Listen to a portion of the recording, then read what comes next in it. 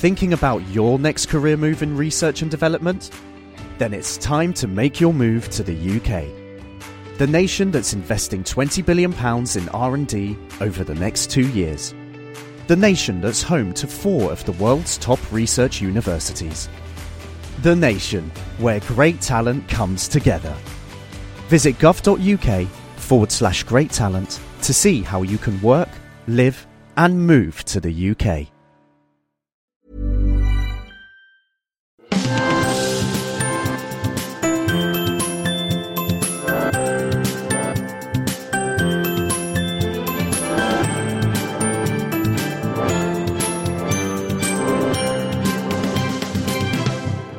Hello, welcome to this week's Naked Scientist with me, Chris Smith, and also with Kat Arney. This week, are we on the verge of being able to print a new kidney or liver? And will every home soon have a machine in it to make medicine so we don't need to head off to the chemist for a dose of antibiotics? This is the world of 3D printing, and we'll show you what it promises to deliver. Plus, in the news this week, is fracking contaminating underground water, or is it just down to leaky pipes?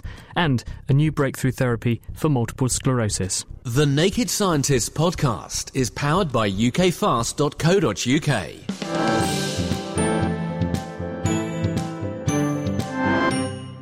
Also known as hydraulic fracturing, fracking is a way to recover natural gas from deposits deep underground.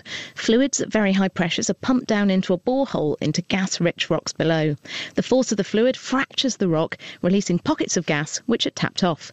But many are concerned about the environmental impact of the process, with some people even claiming to be able to set fire to their drinking water, which is becoming contaminated with escaping methane. Now, a new study from scientists in America has shown that the contamination is caused by leaks from faulty casings lining the boreholes rather than rising up from the fractured rock itself. Science writer Mark Peplow has been looking at the story. The point is, this means that the fracking process isn't to blame for any methane contamination. It's the result of poor workmanship at the borehole. And now that borehole is lined with steel and concrete to stop the gas escaping as it rises through the pipe. Now, the key thing is that suggests that it should be possible to eliminate the leakage by simply doing a proper job. What it does highlight is that you need really strong regulations to ensure that the wells are constructed properly. How did they do this sort of methane post-mortem?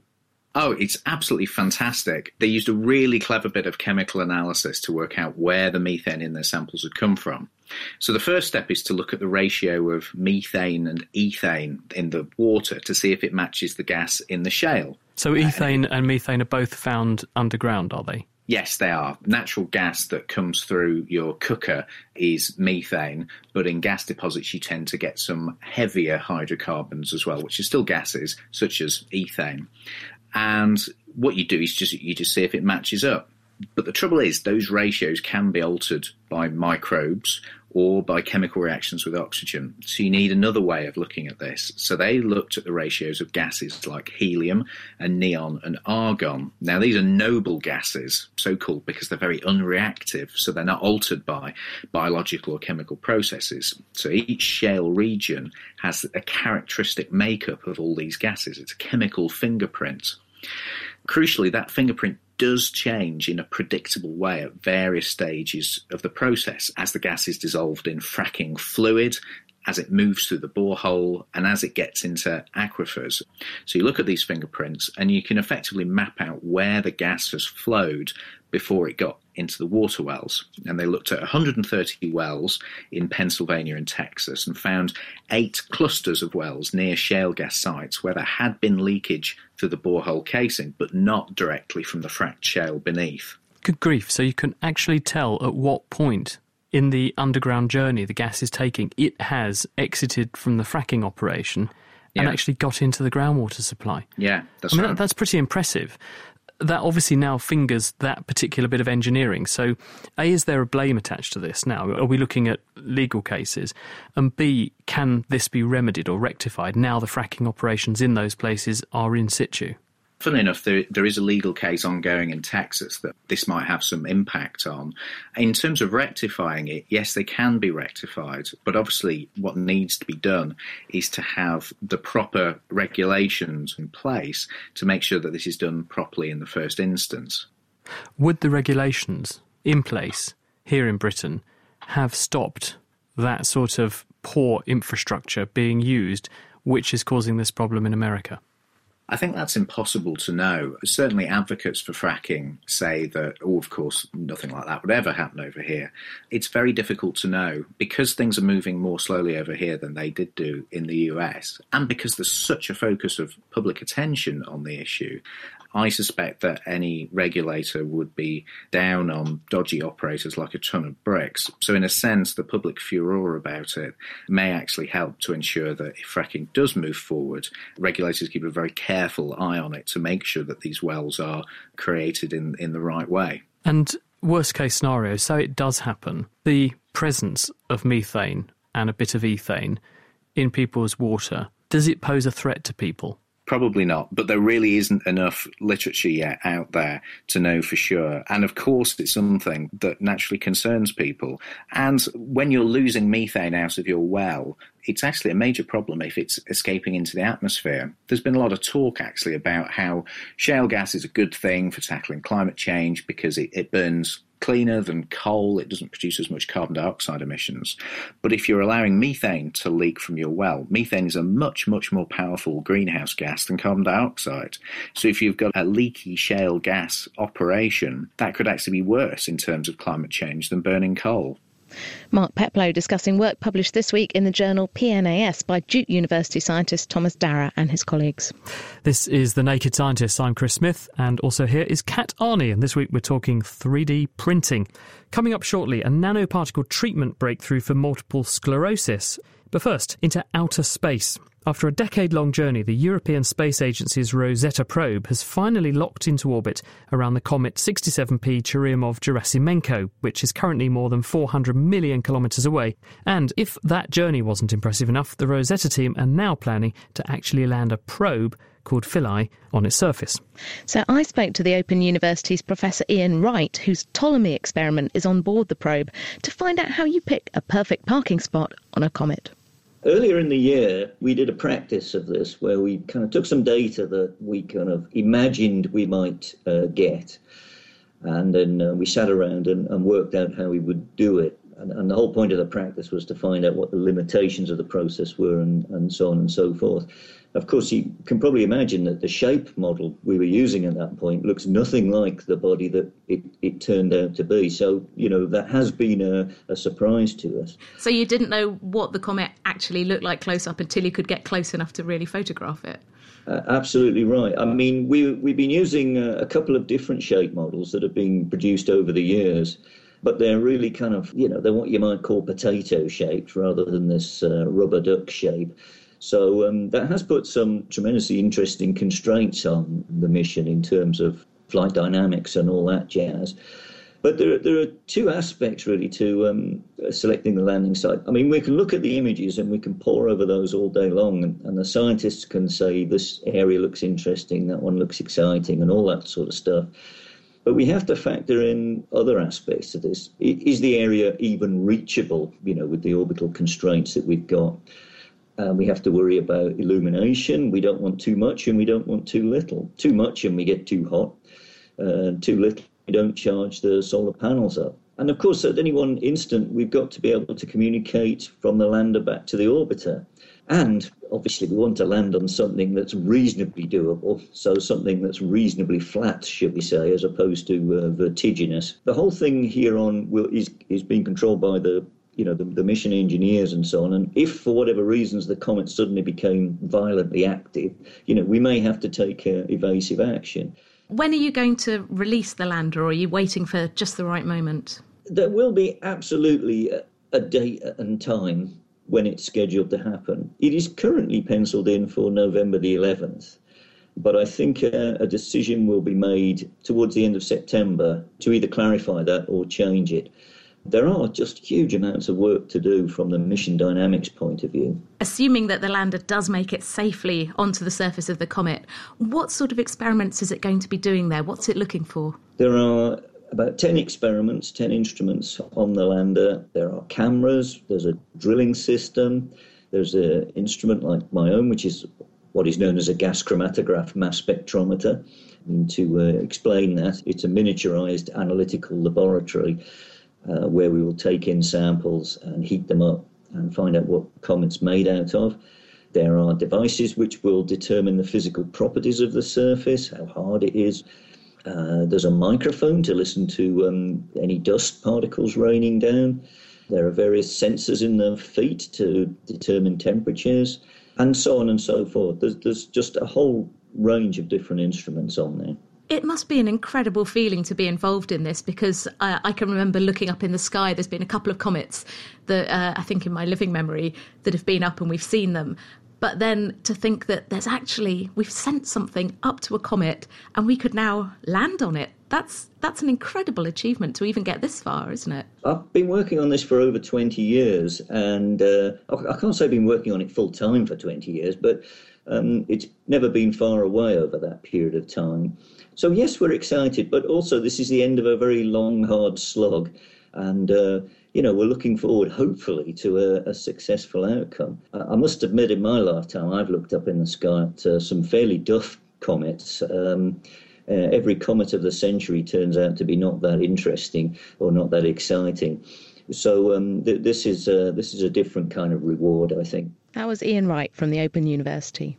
You're listening to The Naked Scientists with me, Chris Smith, and also with Kat Arney. And later in the show, we're going to be talking all about the amazing science, which is 3D printing. We'll even find out how you can print fruit, and we sent one of our people off to eat it. We'll find out how they got on later. A new treatment for the nerve condition multiple sclerosis, or MS, has been pioneered by a scientist at Addenbrooke's Hospital in Cambridge. The breakthrough has won Sue Metcalfe the prestigious Merck-Serono Prize, making her the first British scientist to earn the award. She plans to use the funding this brings with it to run a pre-clinical trial of her new therapy, which uses tiny dissolvable nanoparticles to deliver a repair molecule to damaged parts of the nervous system. The disease that we're working on is multiple sclerosis, and this is where the immune cells actually attack yourself, the brain and the spinal cord. All the treatments today are involving suppressing the immune response. These are the active cells that are attacking the nerve cells. But underneath this, there's also, once the nerves are damaged, they can't be repaired. How are you trying to tackle it with your work? We've prepared a natural repair factor that occurs in the body, but we've placed it inside a kind of magic bullet so we can target this factor to the damaged areas of the nerves. And the magic bullet then releases slowly the factor that's going to repair those nerves over a period of time. So it's going to help repair the nerve, and at the same time it's going to help reduce the immune response against the nerve. If we could look at each of those things in turn then, first of all, what is the repair factor? How does that work? This is a factor called LIF, or leukemia inhibitory factor, which is a stem cell factor, and it's been discovered very recently that it does repair nerves. How does it work? It's not known, but we think it's stopping the inflammation that's associated with damage to the nerve and allows repair cells to actually go in and recreate the functional nerve. These stem cells are already in the brain or the part of the nervous system, but they're not necessarily switched on or functional to repair the damage. You're saying you put this factor in, and not only does it damp down the inflammation, but it can also stimulate those stem cells to do a repair process. That's exactly the process, yes. And now tell us the other aspect of what you were describing, which is the magic bullet. You've got to deliver this LIF factor in somehow. How are you doing that? We're placing the LIF factor inside the same material that if anyone's had stitches for an operation, they have these soluble stitches which gradually dissolve. So we're using that same material but making the material extremely small. So you get tiny, tiny particles, and we have the factor embedded in the material. On the outside, we can put a target molecule which will carry those tiny nanoparticles directly to the nerves that are damaged. How do you get the particles to where they're needed in the body? Do you have to inject them? To start with, we will be injecting them, but also we're able to take the particles through a nasal spray, and they will cross over into the brain at the back of the nose. There's normally a barrier that protects the brain, but the one place there is no barrier, is just behind the nose. And once they get into the brain, how do they know where to go? How do they know where the damage is occurring because of the MS? So they have to target that area, or do they just go everywhere? Essentially, they will flow into the brain, but they have a sticky molecule on the surface that will recognise the places that are damaged. And so they will then start to pile up on those damaged areas and release the factor LIF. What is the sticky molecule that enables you to target these particles to the right place in the brain? We attach to the surface of the particles something called an antibody, which is specific for only certain cells in the brain, and these are the cells that can repair the damage. So you deliver the particle either through the nasal spray or in the blood. The antibody on the surface enables them to home in to the right place in the nervous system where the inflammation and damage is occurring. They then ooze out this LIF factor. Then what happens? Then the factor will act on those cells that are able to repair the nerves and cause them to switch on and start their repair. Have you got data in people that this works? No, we haven't done it yet in people. We've done it in mice, and we show that it works. And will you now be taking this into a clinical trial to see if you can achieve the same effect in people? The funding award is to take this into pre-clinical trials, which we need to do before we can go into people, and that will take about perhaps 2 years.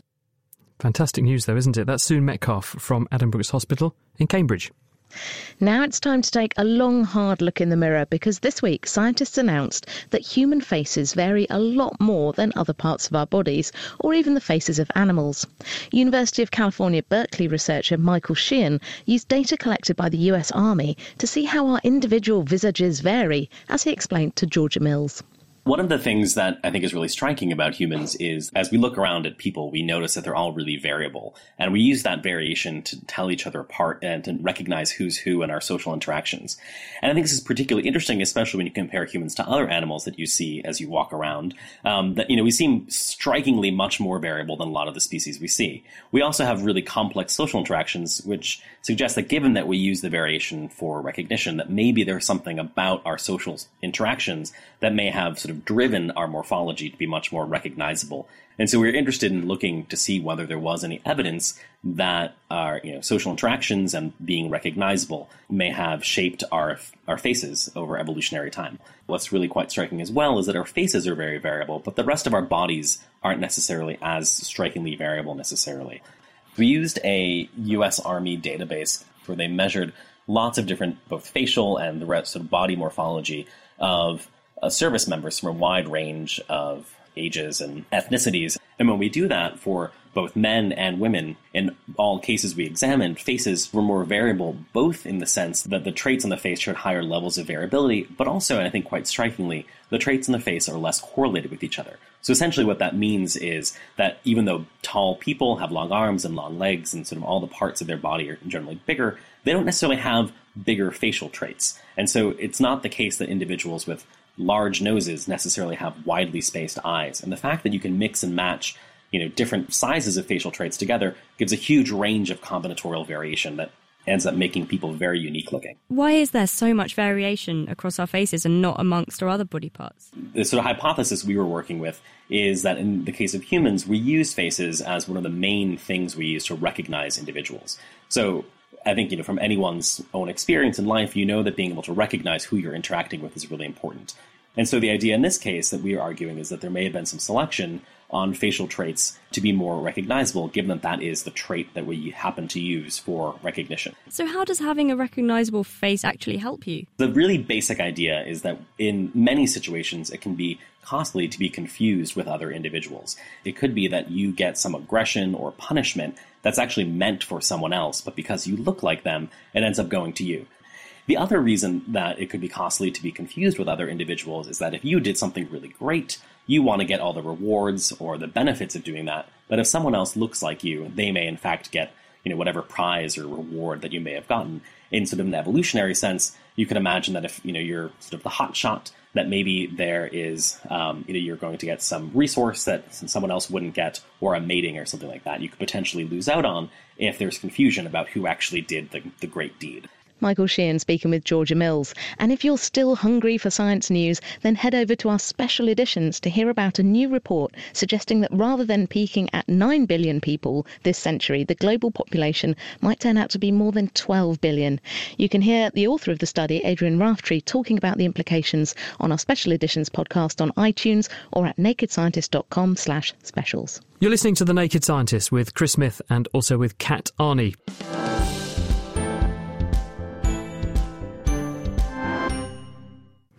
Now, on to our main topic for the week, which is the world of additive manufacturing, or, as it's better known, 3D printing. This is where, rather than ink being used, mixtures of substances, including even metals, can be precision deposited in a series of layers which build up to make a three-dimensional object.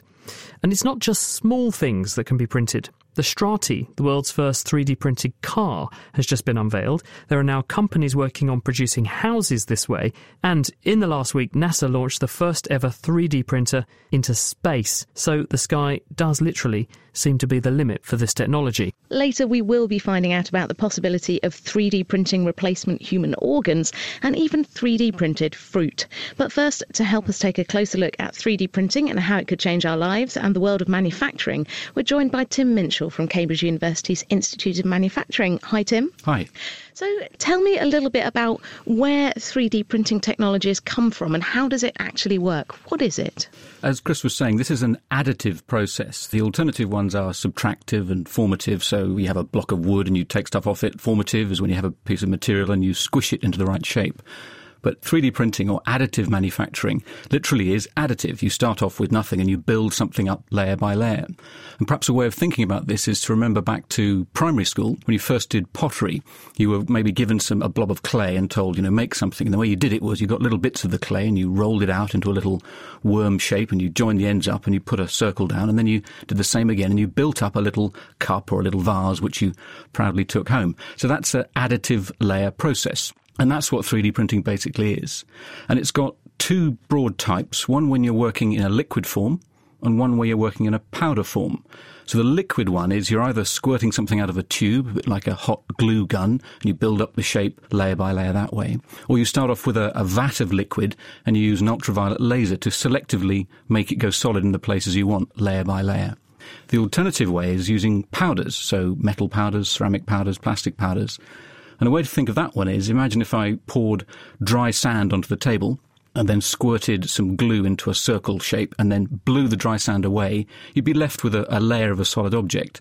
If you put more sand down, more glue on top of that, and blew the sand away again, you'd slowly build up the object. People may be most familiar with some of the 3D printers that are coming into our homes that use various types of plastics and things like that. And we've had a tweet from our listener Simon Archer who says, what kinds of materials can we do 3D printing with? So the main materials are plastics, but also ceramics and metals can be used. And a particularly interesting area is when you have multiple materials. We've had a tweet from our listener Ed Wilson, and he says, are multi-material structures possible? So how can you do more than one type of material in a printer? Oh, this is very clever, this. So the idea is that you'd have conductive metal track inside a piece of material being produced in plastics. You'd have to have multiple nozzles at work there, and some very clever, very challenging technological barriers need to be overcome there. But the dream is you could then print things such as a component for an aircraft with strain sensors built into it. You could have electrical conductors built into objects that are made out of plastic, but we're a little way off that at the moment. And some of the things you hear about, they seem like the replicator from Star Trek, where you just put it in and like, bingo, here's Sunday lunch. But where in a more realistic, perhaps now or in the very near future, what are some of the main applications of 3D printing technology? Where are they going? Well, maybe just to give it a tiny bit of background. So it's gone through broadly 3 phases. We started off making models and prototypes, and that's still a big part of 3D printing. So you make a replica of the thing you want. If you're making a new phone or a new drill or something, you make it as a model to see what it would look like before making it in a normal way. Then we moved on to making moulds. So at the moment, if you want to make your Lego bricks or mobile phone plastic case, you'd make a mould and then make lots and lots of identical versions of it using plastic. The cost of those moulds is very, very high and the process of making them quite slow.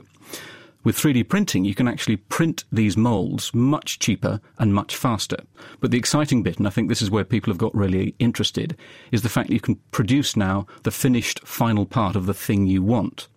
And particular interesting areas there are in medicine, aerospace and automotive. And so, for example, just to give me a really quick example, I mean, we saw a recent story where a child had a new vertebra printed. Is that a really growing area of these replacement prostheses? Medicine really does seem to be taking off, and there are three broad areas. One is replacing missing limbs, and some very exciting area is the low-cost area. And if anybody has a moment to go and look at websites where they talk about Project Daniel or RoboHand on YouTube, really interesting projects there. We also see hearing aids being printed in this way that go in your ear. There's then implants, so surgeons actually producing replacement, for example, after a severe injury to the face, they can produce part of your face exactly as it was before. And then the third area of medicine is around actually producing a living part of the body. So it's either stuff you attach to the body, stuff you insert in the body, or stuff that's in the body to grow. Thank you very much, Tim Minshaw from Cambridge University. Well, this seems like the perfect opportunity to introduce someone who is in Oxford, and that's Michael Molinari, and he's the director of the company OxyBio. And the role of your company, or your endeavour, Michael, is to try to print parts for bodies, but specifically printing tissues and possibly organs. Yes, and one of the ways that I like to think about it is that an organ is really like a three-dimensional town, and the cells are people, and they all live in houses supplied with all of the mod cons that they need to keep them happy. And at the same time, you've got a road network or blood vessels that are running around delivering groceries and other nutrients to the cells and keeping them happy. And so when you compare that to printing a solid block of plastic or metal that you might use for an aircraft part, it's a fantastically more complicated process. I can't sit here and say that's something we're going to be able to deliver tomorrow, and there are a lot of challenges that we need to address to get there, but it is a very exciting area. What can you deliver right now? We're at the moment concentrating on printing sort of networks of cells that are encapsulated in droplets. One way of thinking about it is a three-dimensional network of bubble wrap, and in each of those bubbles we have certain cells. We and the cells can dissolve away the bubble wrap and leave you with a functioning network of cells. So this would be for something like if someone needed a new kidney, you could design a way of depositing the bubble wrap with the appropriate kidney cells invested in the bubble wrap, build up a kidney with all the right cell types and the right tubes connected to the right places, dissolve away the bubble wrap, and then you would potentially have something that could do the job of a kidney. Yes, the key word there is potentially, and we are at a very early stage. The best estimates are that it will be 10 plus years away before we can print, I think a human heart was the last estimate, or a piece of heart that you might be able to use in surgery. But that's certainly the long-term goal, is to be able to deliver that, to deliver an organ or a part of an organ that could be used by surgeons. A couple of challenges here. I mean, one must be, if we look at a part of the body, it's not just made of cells. There's the matrix, the things that support the cells there. There are blood vessels, nerves and so on, in the same way as a microchip has got wires and other things connecting it onto the motherboard, for example. So you have to overcome the problem not just of depositing this matrix and making the environment, the houses, nice, but you've then got to keep the people who are going to live in the houses, the cells, you've got to keep them happy as well, haven't you? So that's sort of two levels of complexity. It is, and one of the challenges at the moment is keeping the cells happy, and the approach that we're using of delivering them effectively in bubble wrap is that we're protecting them through the printing process and keeping them happy. And one of the key elements to the process to understand is that, like people, cells over time make themselves comfortable and will actually produce matrix around themselves to make them happy, so they'll buy in their toaster and their foot spa. And so it's a bit of an interplay between those two factors. So you need to keep them happy when you give them their new home, and then allow them the time to develop all the structures and the matrix around them that's going to allow them to function normally. My brain is just sort of generating images of your kidney sort of playing with its Xbox and popping the toaster down and bathing its feet in the foot spa. Won't ask what's actually in the foot spa, especially if it's a kidney. But the point is, where would you get the cells from? Would they come from the individual? So if I needed a kidney, is the idea here that you could take some of my stem cells and then turn them into kidney cells and then use those in your printing process to make me a biocompatible, genetically compatible organ? Potentially. The field is still at an early stage of development, and so all of the focus at the moment is on coming up with the techniques that let us deliver cells and keep them happy and make them function normally. One of the benefits potentially of this approach to printing organs for the surgery is that you'd be able to have them off the shelf. And if you were taking cells from an individual patient and then printing them and growing them, it would take time. So the long-term ideal goal would be if we could use generic stem cells and print using them and literally have an organ off the shelf. It's a long way away, and I think over the coming years, as we address some of the basic challenges, strategies to cover that will emerge. Fascinating stuff, and we wish you luck with it. Michael Molinari, he's from Oxy Bio in Oxford, Cat. You're listening to The Naked Scientist with Chris Smith and me, Kat Arney, and we're talking about 3D printing this week. Coming up, we pay a visit to a duo who have developed a way to 3D print fruit, but what does it taste like? Stay tuned to find out. Right now, as you're listening to this programme, there are, believe it or not, about 1 million people airborne above your head, and most of them have a jet engine to thank for being up there. These engines usually have a large fan at the front end that pushes air backwards, propelling the plane forwards. The blades of these fans are called aerofoils. They hook into a large rotating disc inside the engine. They're precision engineered to give them the very great strength and durability that they need to work reliably and safely. But this also makes them very expensive to manufacture and replace. Well, to help solve this problem, engineers at the UK company Rolls-Royce, who build about 1/3 of the world's jet engines, have come up with a solution that means they can use a technique similar to 3D printing to repair and strengthen worn fan blades. Now, I'd like to mention a tweet from our listener Rashmi Sidiwala, and he asked, what's the finest resolution for printing metals, and could we print aluminium?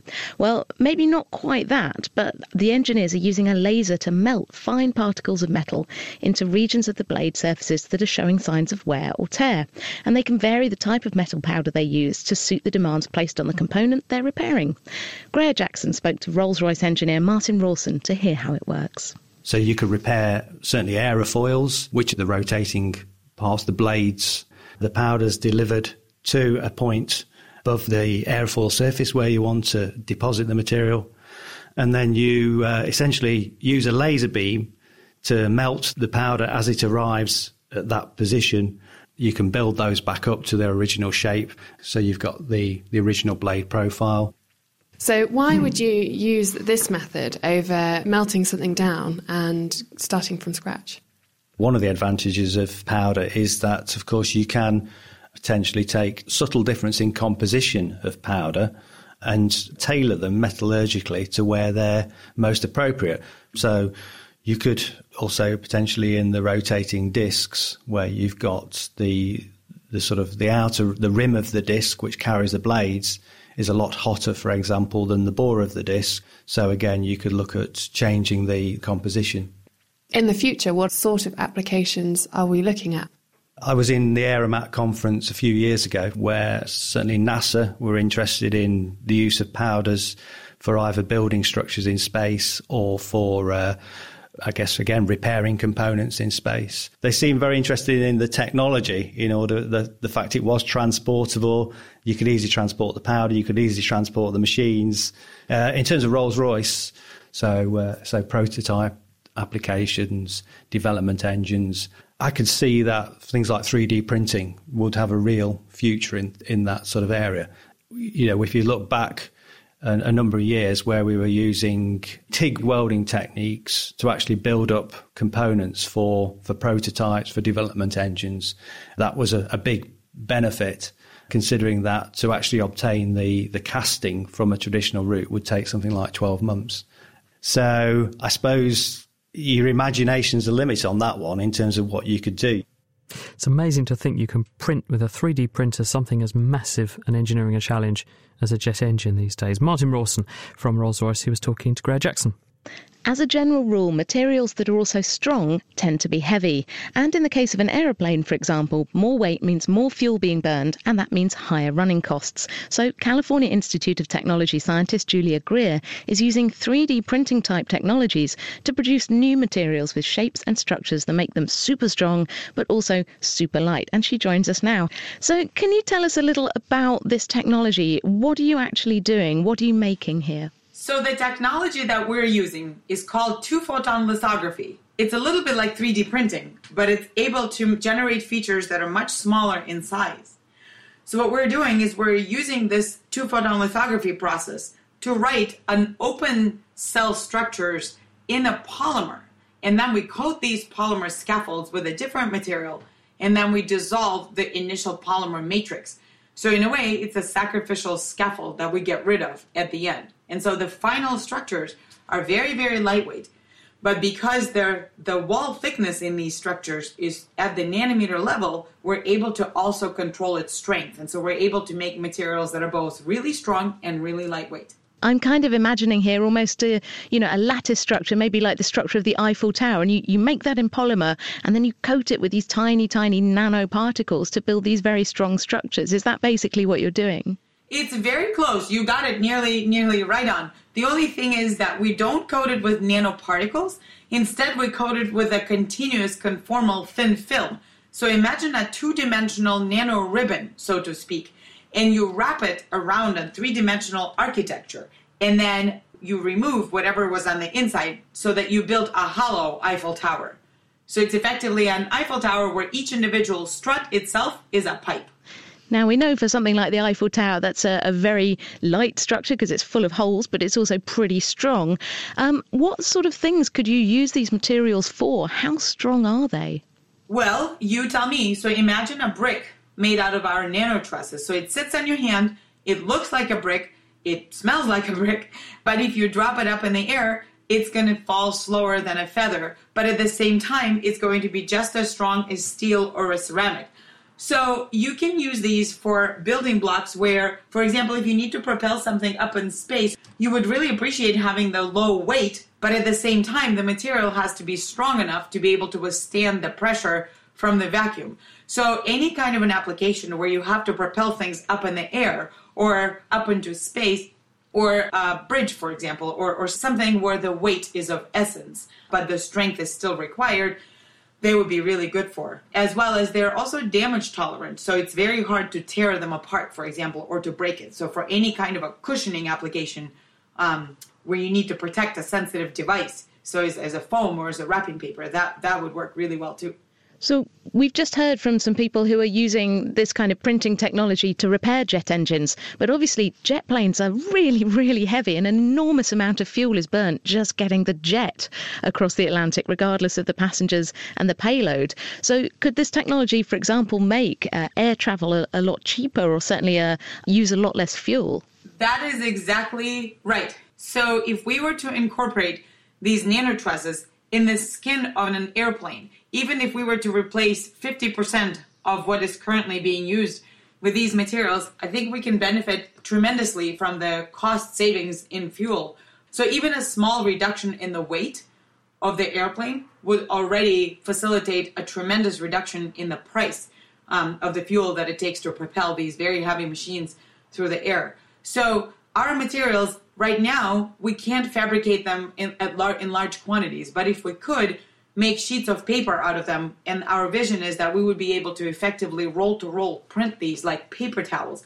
We can use this for the airplane skin and wrap it around the airplane and thereby make the airplanes a lot lighter. One very neat thing about this technology is that these nanotruss materials can be made of just about any material that's available. So it could be a ceramic, it could be a metal, it could be a semiconductor. So for these high temperature applications, of course in the jet engines it's very hot, we can use ceramics, and they're generally very robust to high temperature. And so we can make these nearly hollow ceramics that are robust to high temperature and robust to mechanical damage and incorporate them as part of the jet engines. And thereby we would significantly reduce the weight of the airplane without having to sacrifice any other properties like the ability to withstand high temperatures and damage tolerance. That does sound absolutely fantastic, but how close to reality is this? How soon do you think you could see these types of materials perhaps even becoming used in commercial applications? Oh, I think it's going to be within the next maybe year or two. We're actually very close to being able to produce these in quantities. The major roadblock right now is writing the materials in that polymer, the writing of the polymer matrix. The step where you deposit a conformal coating, effectively the nanoribbon I was describing, of another material, a thin film of material, and then the subsequent removal of the initial polymer scaffold, those technologies already exist today, so they wouldn't be showstoppers at all.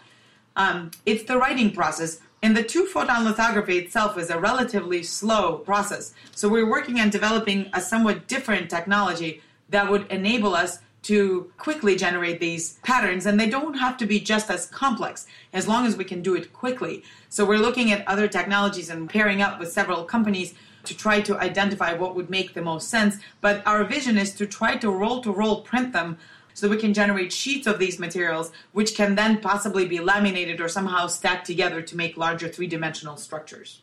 It's a fantastic vision for the materials of the future. Thank you very much. That's Julia Greer from the California Institute of Technology. This is The Naked Scientists with Chris Smith and with Kat Arney. If you'd like to get in touch with the programme, you can email Chris at The Naked Scientists, or you can tweet at Naked Scientists, or you can find us on our Facebook page. On the way, the people who can 3D print fruit. We'll find out what it tastes like.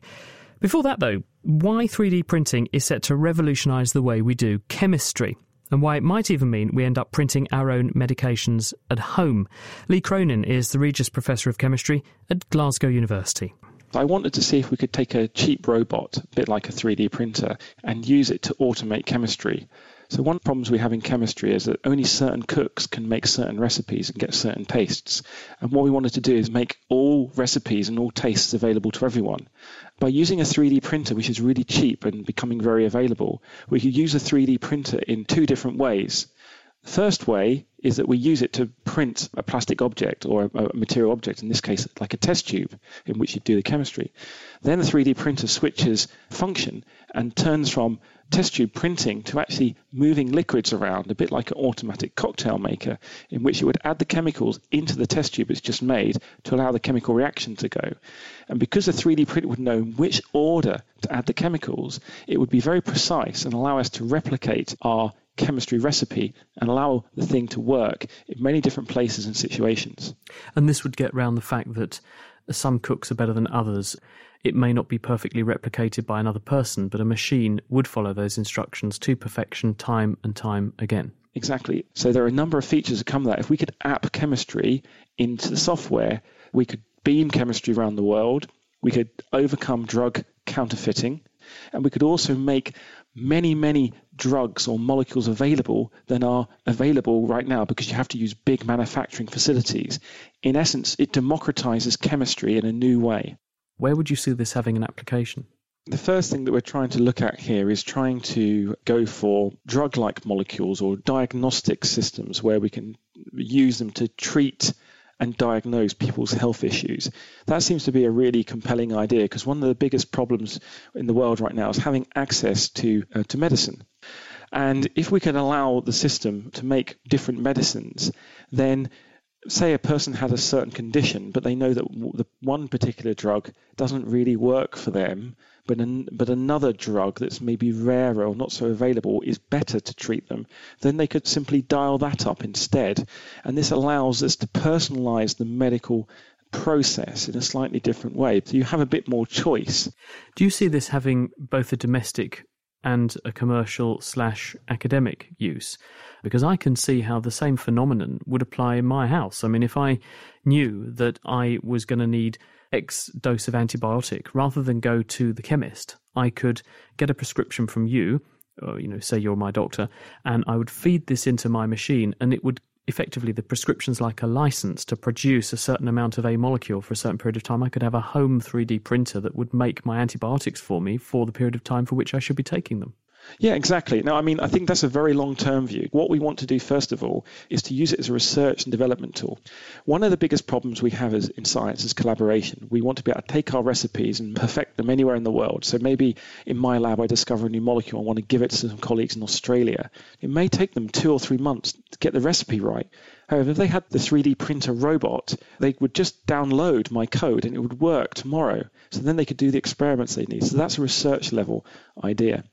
Take it to a next level, the local pharmacy, where you'll go to your doctor. Your doctor would work out what particular condition you have, and the special drugs that you need would send prescription to a local pharmacy where they'd have this device, and they would produce them for you, and you'd go to the pharmacy and collect it.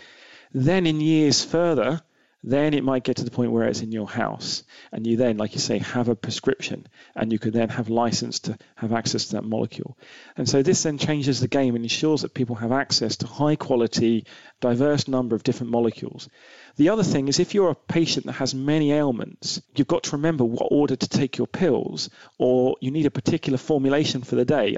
Maybe we can think of a system that would actually mix the ingredients you need for that particular day or time, so you're not confused and take the wrong pills. Glasgow, and thankfully still UK-based, chemist Lee Cronin. And finally, looking at the lighter side of 3D printing, Cambridge-based company Dovetailed have developed a process to print fruit, including fruits that don't even exist, like the honeyberry. We sent Georgia Mills along to try some with Dovetailed founder Viva Kalnikata and chief inventor Gabriel Villar. The way it works, it prints individual little liquids and encapsulates it in thin gel membrane. And you can control every single droplet for texture, for flavor, for color, and you can build really intricate and interesting structures with it. Right, so what sort of things have you been using this for? So we've been printing very successfully raspberries, but we've been inventing new fruit that don't exist in nature yet. So we've been printing honeyberries, a popular dessert called strawberries and cream. So instead of having strawberries and cream separately, we printed it in a one-shaped berry that has a strip of cream running across. Is one of you secretly Willy Wonka? Yeah, pretty much. We wanted to watch it again because Viva remembered this quote from Willy Wonka saying that he's showing off his factory and he says, the blueberries taste like blueberries and the snozzberries taste like snozzberries. And this is the first time that you can actually make a snozzberry. And have you made a snozzberry? We've made some weird ones. I don't think we've made a snozzberry yet. We've made some rum and coconut berries and all sorts of other interesting things. They sound delicious. So can we get making one? Yeah. We've put some fruit juice into this machine. And now we're going to select what shape to turn it into. Here we've got some simple pre-programmed shapes. I'm going to choose the little raspberry shape here.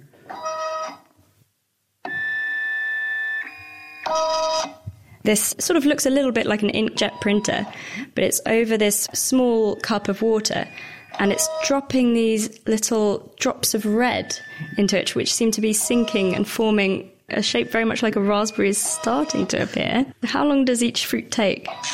It depends on the size. These little raspberries take something like 5 to 10 minutes. We're being quite careful and slow here, so the fastest we've been able to print these fruits is about a minute.